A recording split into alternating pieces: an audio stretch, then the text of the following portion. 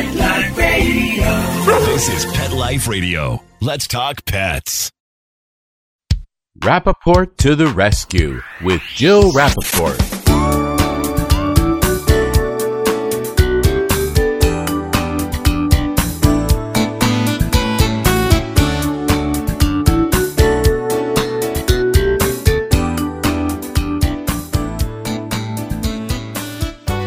Hi, welcome to Rappaport to the Rescue. I'm Jill Rappaport on this beautiful fall day. You know, I love October. I love the smell in the air, the leaves starting to turn. But what I really love about this month is that it is Adopt a Shelter Dog Month. Well, in my life, every month is Adopt a Shelter Dog Month. But what is so crucial, what is so important about this month is the message of please think about opening up your hearts and homes to these animals in need. And this is the month that reminds us to do that. You know, the statistics are staggering. According to the ASPCA, the American Society for the Prevention of Cruelty to Animals, approximately 3.3 million dogs enter the shelter system every year. And that's when these abandoned and often abused animals have found their way to a shelter. And each one, let me remind you, each one needs a forever home. And in the beginning of COVID, which was such a terrifying time and seems to be getting even worse now, the only bright light at the end of the tunnel was that we kept hearing about all of these adoptions, these fosters, these animals were getting a forever home. And it just made me feel so good that there was something positive during this terrible time. But guess what, folks? Now I'm hearing so many stories about these animals being returned for various reasons, whether the owner has to go back to work or a financial situation where all of a sudden they were faced with daunting vet bills that they never realized they could get. Whatever the reason, the situation is unacceptable and heartbreaking. Think about that dog that finally got a home and all of a sudden they're put back into the shelter system. They're dumped. They're given up again. Just think about the psychological impact on that animal. So today we're going to talk about the importance of this month. The importance, in my opinion, of every month should be Adopt a Shelter Dog Month. Let's get into that. Let's talk about the joys, the benefits, and also the situation at hand right now. What is the real story about the COVID returns? Is this really happening? And no one better to answer these pertinent questions than my friend, someone I respect so much, the president and CEO of the ASPCA, Matt Bershatker, will be joining us when we come back.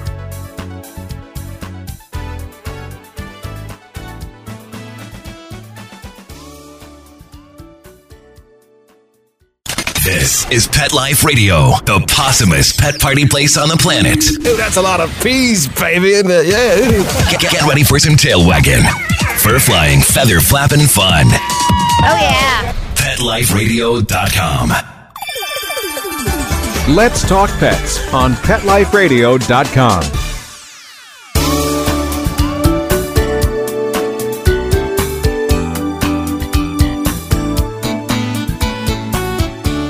Welcome back to Rappaport to the Rescue. I'm Jill Rappaport. Now, my guest today is a true pivotal force in animal welfare, and he has been for decades. He first joined the ASPCA, which is America's oldest animal welfare organization, almost 20 years ago. Big anniversary coming up.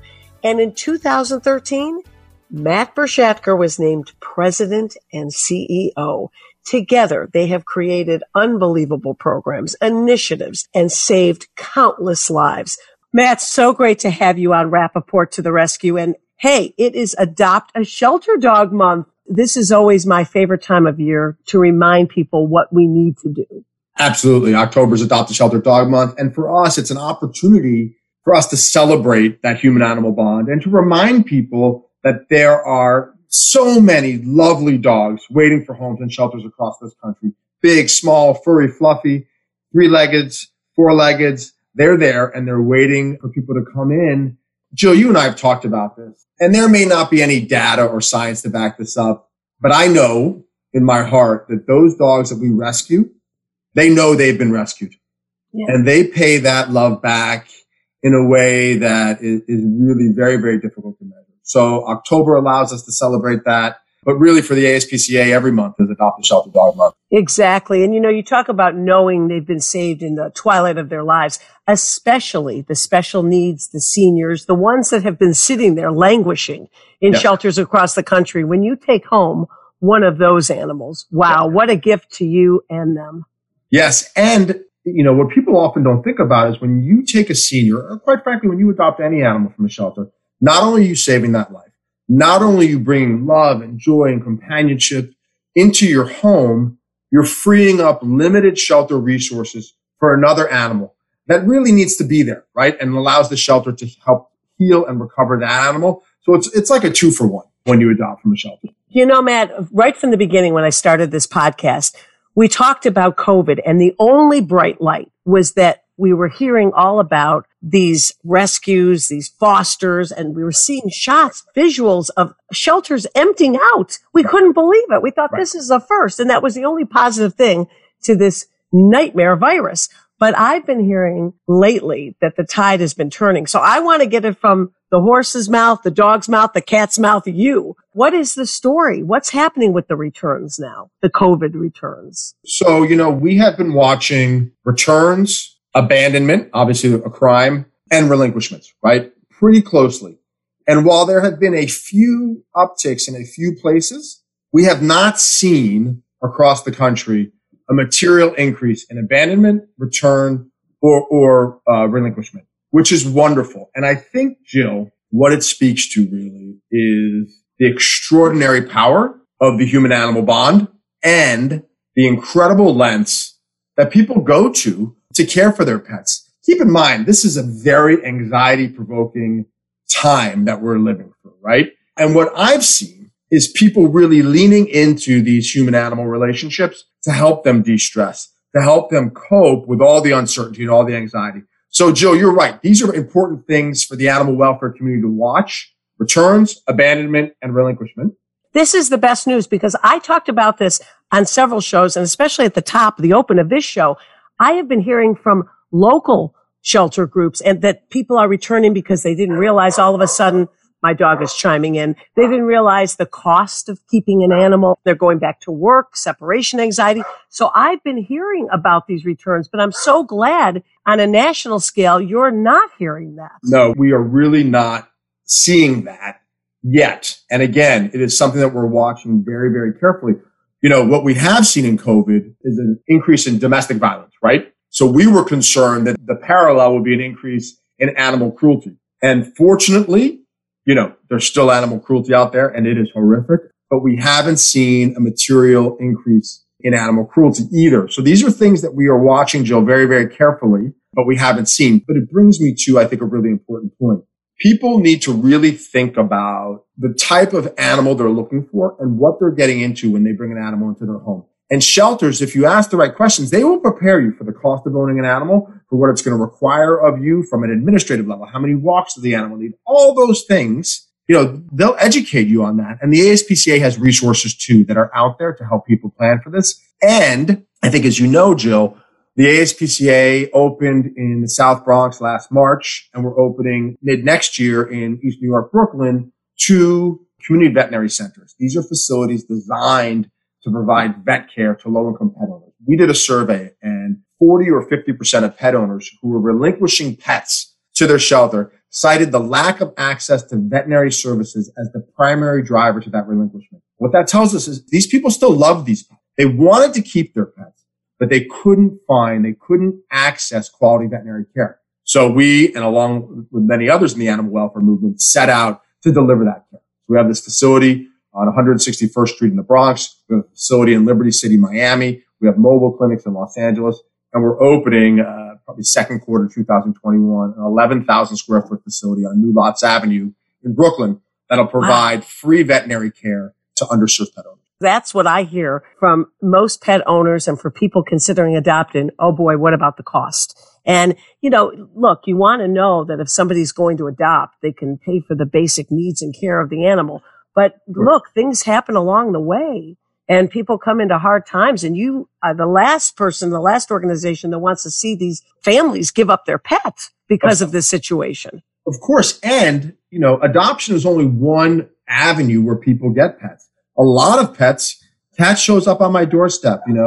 My neighbor couldn't take care of the dog, so I took him on. So sometimes things just happen, and we want to make sure people have the resources to maintain that beautiful bond. Here's an alarming stat we are concerned about. So as a result of COVID and the ensuing economic fallout, if unemployment stays at around 10%, that will launch over the next 4 or 5 months about 4.5 million pets into poverty. That will bring, Jill, the number of pets living at or below the poverty line, which is $26,000 for a family of 4, to nearly 25 million pets living in poverty, which is an extraordinary number of animals that are now at risk of being surrendered, being ill or suffering as a result of not being able to access care. So we have really tried to put lots of programs in place that will help meet that need. I think you probably saw when COVID first hit, the ASPCA launched a multi-pronged strategy to meet the needs of pet owners. One prong was grants for shelters and rescues around the country. Our first tranche was $2 million. And we recently, in the last few weeks, issued another tranche, another $2 million of grants for shelters and rescues to help them navigate COVID. The second strategy was to meet the needs of pet owners. So we set up multiple food distribution points across the country: Miami, Los Angeles, Asheville, North Carolina, in partnership with Columbus Humane in Columbus, Ohio, and of course, in our hometown, New York City, free pet food distribution points. And we provided over 1,800 tons of free pet food to pet owners in need. We served nearly 270,000 pets with free food. In addition to the free food, at these distribution points, we also set up, and most of them, not in Columbus, but in Asheville, Miami, New York, and Los Angeles, primary pet care units. So we were also providing basic pet care to pet owners who needed it, vaccinations, flea and tick treatment, and some more advanced care. People love their pets, and they just need a little bit of help sometimes to ensure that they're taking care of them responsibly. Well, obviously, the ASPCA being the oldest animal welfare organization in the country, you've been there. You're about to embark upon your 20th anniversary as part of the organization and 7 years as president and CEO. No 7-year itch, though, right, Matt? No, are you kidding? I have the best job in the country. The best job in the world, right? But how has COVID affected the donations and people giving? Because let's face it, so many are out of work themselves. So you know this as well as anybody. Animal people are fiercely committed to our cause. They are fiercely committed to our issue and to ensuring that all animals get the protection and the resources that they need and, quite frankly, deserve. And our membership has stood by us throughout this COVID crisis and the ensuing economic fallout. And we have been very, very lucky in that we've been able to raise the needed funds to deliver these programs, to issue $4 million in grants to shelters around the country, to provide 1,800 tons of free pet food. We had some support from the Petco Foundation and PetSmart Charities in doing that. But, fortunately, we've been very, very lucky. Our membership has stood by us throughout this because they, like you and me, Jill, they understand how important these creatures are. And they understand how much value and love they bring into our lives, and they want to provide for them. We are very, very lucky. You have been involved in programs. You're responsible for initiatives in animal welfare never even thought could be accomplished and achieved. Let's discuss some of those things, what you and the A have done. Thank you, Jill. I'm flattered. I still pinch myself. I still remember the call from the board when they offered me. This feels funny to even call it a job. It is my passion. So some of the things that I'm most proud of, right? Some of the things I'm most proud of were not always universally immediately accepted. One of the things we did immediately was we transitioned the responsibility for enforcing the animal cruelty laws from our own agents to the New York City Police Department. People felt the New York City Police Department would not respond appropriately, that they didn't have time, that they didn't have the commitment. They were wrong. The New York City Police Department has embraced this role, first under Commissioner Kelly and then under Commissioner Bratton, and to this day, to respond to animal cruelty complaints in a vigorous and robust way. And it went up by 300%. And the sad part of that, of course, is these animals were being abused before. We just didn't have the scope or the bandwidth. The New York City Police Department is 50,000 people, 35,000 officers, all of them now on the lookout for animal cruelty and responding vigorously. And then we supported that through the appropriate behavior and rehabilitation that these animals deserve. through the forensic support, veterinary forensic reports. I've had police officers, homicide detectives comment to me that the vet statements that they get from our forensic veterinarians are better than the statements that they get in homicide cases from the medical examiner's office. Our veterinarians painstakingly go through what this animal has suffered and provide that in a detailed, objective way to ensure that the prosecutions are effective. And to that end, we have several former ADAs who now work for us, and they're exclusively dedicated to working with the New York City ADAs to advance these prosecutions. So transferring the responsibility of responding to animal cruelty complaints from our own agents, which, by the way, is why we were started 154 years ago, to NYPD was a very big move and something I'm very proud of. And I would say what we need as a country is we need more traditional law enforcement agencies responding to animal cruelty and taking it as seriously as any other crime. We need to follow the same path of drunk driving and domestic violence. It wasn't that long ago that those crimes were not given the appropriate consideration that they now have.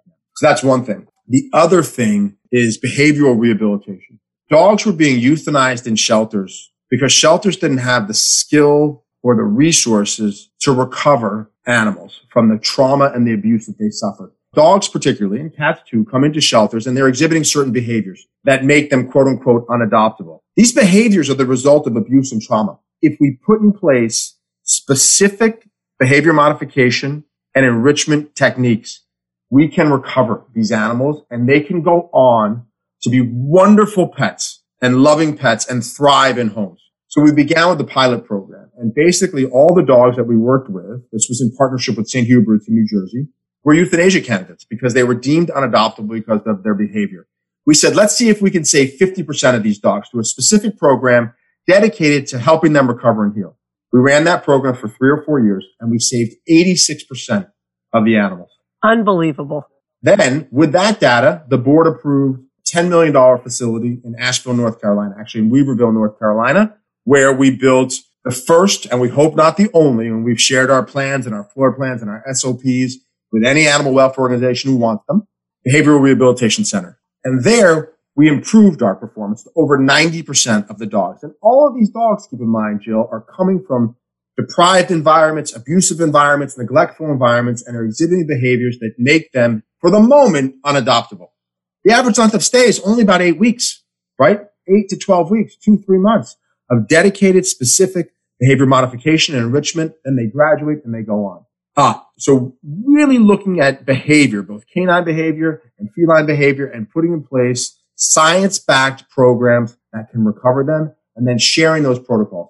Down in Asheville and Weaverville, we have a learning lab where shelters from around the country come. We have a dormitory on the campus where they can come and stay for free and take back to their shelters the protocols and the SOPs that we've developed so they can implement them in their own shelters, because shelters around the country are seeing animals, dogs that have been victims of abuse, and they want to help them heal. And it's why we love animals so much, is their incredible capacity to forgive and their incredible capacity to heal. Some of the things that these animals have suffered, if they happen to me or to you, we'd never get over it with therapy and everything else. But these dogs, they just want to be dogs, right? They just want to love and they just want to play. That's what dogs are best at, right? Being our loyal companions, filling us with so much joy. And we are now actually going to launch, again, next year, a feline rehabilitation, a small feline rehabilitation program. That's wonderful. Because is it true, Matt, the stats that there's 4 cats to every 1 dog in a shelter? There's more cats in shelters. I don't know if it's 4 to 1, but forget the cats in shelters. The bigger problem, Jill, is all the community cats out there, right? You know, you hear numbers, and I don't think anyone really knows. You hear numbers, 30, 40, 50, 60 million cats living in our community. So one of the strategies we want to advance, and this is a few years from now, once we open this facility in Brooklyn, the Community Vet Center in East New York, we want to see if we can lock the block in East New York and essentially care for, rehome all of the community cats in a specific radius. Because then logic would dictate if we can handle it in a 10-block radius, we can handle it in a 20-block radius. We can handle it in a 20-block radius. We can handle it in a 3-mile radius, right? We can get the protocols and the strategies down and then prove that we can handle this population and make sure they're all appropriately homed. Then we can share that out. The other big focus area that I'm very, very proud of, and we touched on this earlier, Joe, is the intersection of pets and poverty, right? We talked about almost 25 million pets living in poverty. There's no reason to believe that people who are living in poverty don't love their pets as much as you and I do. And there's no reason to believe that they shouldn't have access to the love and companionship that pets bring. In fact, if you had less in your life, how much more might your dog or cat actually mean to you? How much more fulfillment would you derive from that relationship? And this woman, her name is Lori Hensley. She runs a group called Unchained Dogs down in Durham, North Carolina. She was talking about, Durham is a city of have and have nots. She was talking about doing some work out in the community, and a woman, I still get emotional thinking about this, a woman, very impoverished home. A woman had a dog that was living outside, pretty much under a camper. And years ago, the animal welfare community would have taken that dog from that woman and rehomed him somewhere else. We don't do that anymore. Now what we try to do is provide resources so that dog's quality of life can be improved. So that's what we did. That's what Lori did. Fenced the yard, cleaned the yard, right? Made sure there was food and medical care, and got the dog healthy. Fast forward a few years, the dog got very sick and had to be euthanized. Lori went with the woman to the euthanasia. And the woman was holding, it was a little dog, Chihuahua, Dachshund kind of mix, was holding the dog on her lap and speaking to the dog in Spanish. And Lori said to her, "What were you saying?" And this is all through tears. And she was saying that I was thanking her because after my child, I was in such severe postpartum depression that my only release for months was when you were sitting on my lap and I was stroking. So you think about what would have happened if we would have taken that dog from that woman and what kind of spiral that could have sparked. But instead, this dog with the healing power of the human-animal bond helped this woman navigate very, very real depression. I think actually that is the future. Behavior and intersection of pets and poverty, access to care is the future. Because Jill, you mentioned my 20 years. When I started, there were millions of dogs and cats dying in shelters.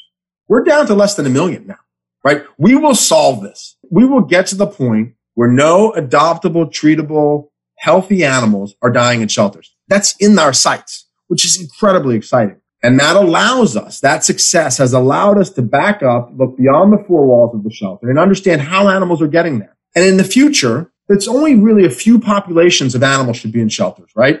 Those that are temporarily lost and need to be reunited with their owners.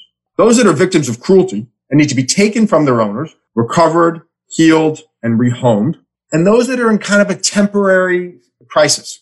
COVID. During COVID, we housed about 70 animals for people who were in the hospital and were ill. Part of the reason why we pushed adoption so much was so we could empty our shelter and it could be an emergency boarding facility so people wouldn't have to give up their animals if they got ill and had to go into the hospital. So you did find that many animals were being brought to you because their owners were in the hospital? It was about 70, yeah. Wow. And sadly, there were quite a few owners who died as a result of COVID. And we were able to, fortunately, to rehome all of those animals.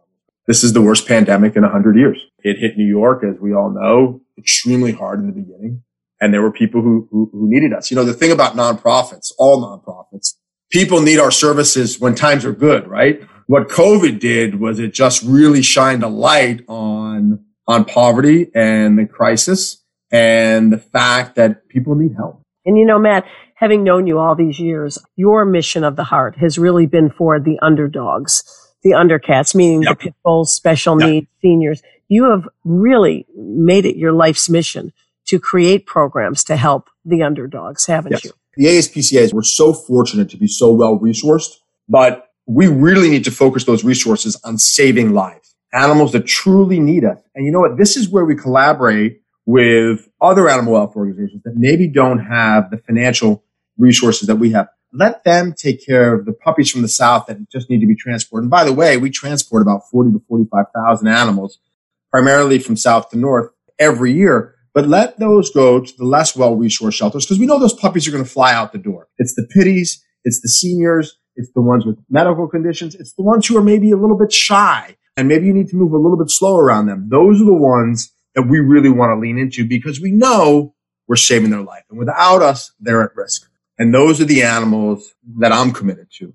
Jill, I've had, depends on your perspective, either the good fortune or the horror of having been on several dogfighting yards in my time at the ASPCA. And for me, of all the things we see, it is dogfighting that is the most horrific abuse because you combine the physical abuse with this incredible psychological torture.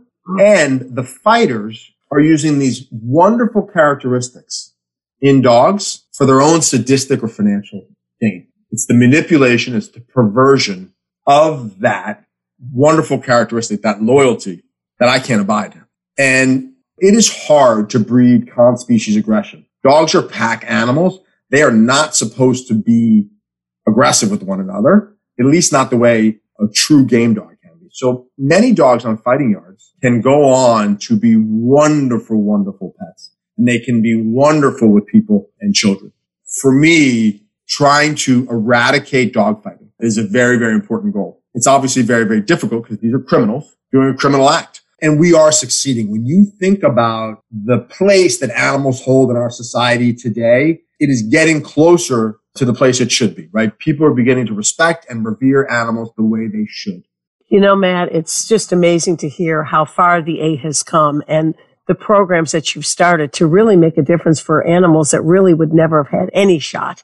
And I know this week was a very special week for the ASPCA. Thank you, Jill. I appreciate that. I'm extremely proud of the staff and of the board and of our donors who stepped forward in this uncertain time to celebrate the ASPCA and the work that we did in response to COVID.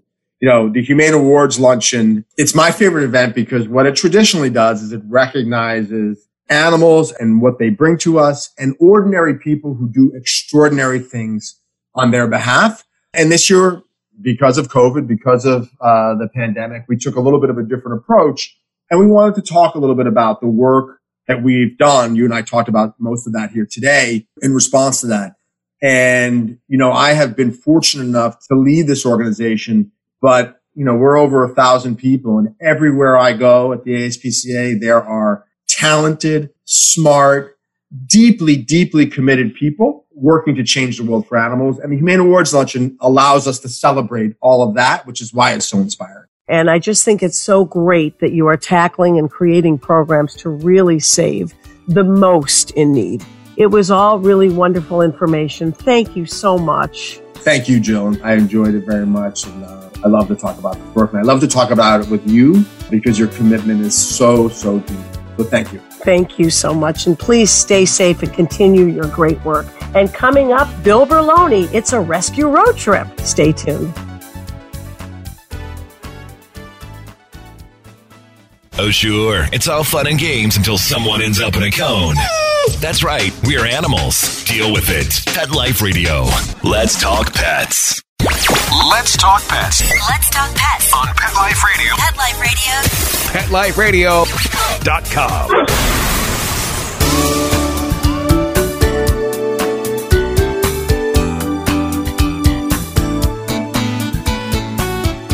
Welcome back to Rappaport to the Rescue. I'm Jill Rappaport, and today we have a very special treat.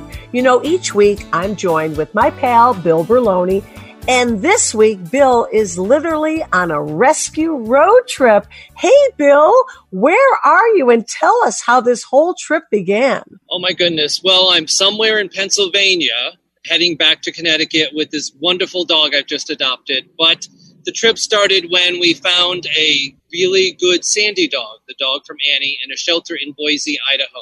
And I had to get out there very quickly. So we found him on a Thursday. I was on a plane on Saturday, and the trip was worth it.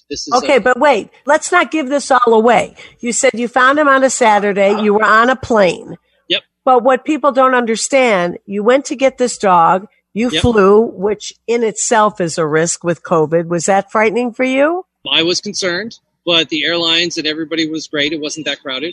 Okay, so then you flew to Idaho. Yep.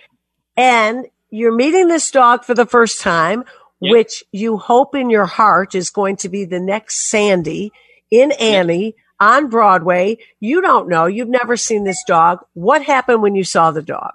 Well, they had told me a lot about him. They sent me some videotape. And when I saw him, immediately he had that look. The look I've been looking for many, many years. And I started my temperament test, and he passed 3 out of the 4 with flying colors. So the feeling that I had that this dog needed to be rescued by me, I followed it, and I think he's got the right home, and I think we have a great dog. And he's going to be a superstar. You feel it in your guts. I do. I mean, this is scary times, not only just financially, but traveling, is scary. But seeing the pictures of him in the shelter and feeling the connection, I just had to do it.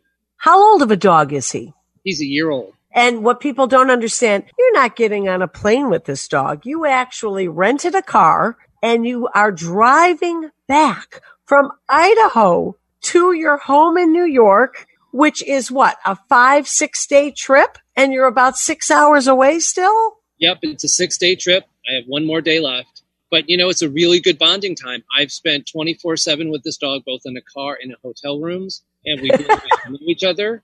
And we've never flown our dog's cargo. We never do. And we recommend people don't do it either. So if you're going to get a dog, you've got to travel him by car. I've done that trip. I've traveled with my dogs all over the country. I've gone from one end to the other because I'm not a big fan of flying. But it's amazing that you found this dog, you hopped on a plane during this very frightening time, and you've driven all the way back. What have you learned about this amazing dog along the way? I've named him Corey, and he was a stray. And, I always question, why did people let them go and not try and find them? Because he's a sweet lab type dog who is completely housebroken, doesn't chew, quiet. He plays a little hard, but that's easy to fix. And I've learned that he has the heart of a star. Wow. And when you get back, when do you anticipate he will get to the Great White Way? Well, it actually takes me a year from the time I get a dog to the time I get it on stage. So I'm actually doing this now, hoping that when the world goes back to normal and the next production of Annie in 2021 happens, he'll be ready. This is so exciting, Bill. What an amazing experience. When I usually catch up with you, you're either at your home, which is where we all are, or you're at the Humane Society in New York City doing your training and helping find these dogs a home. But now to catch up with you on the road, doing your cross-country rescue trip for the next Annie star. This is such great news, Bill. Congratulations to you, and what a lucky boy Corey is. And time to end another great show. And what do we always say at the end? Always stay positive. Till next week, thanks for tuning in. Let's Talk Pets, every week on demand, only on PetLifeRadio.com.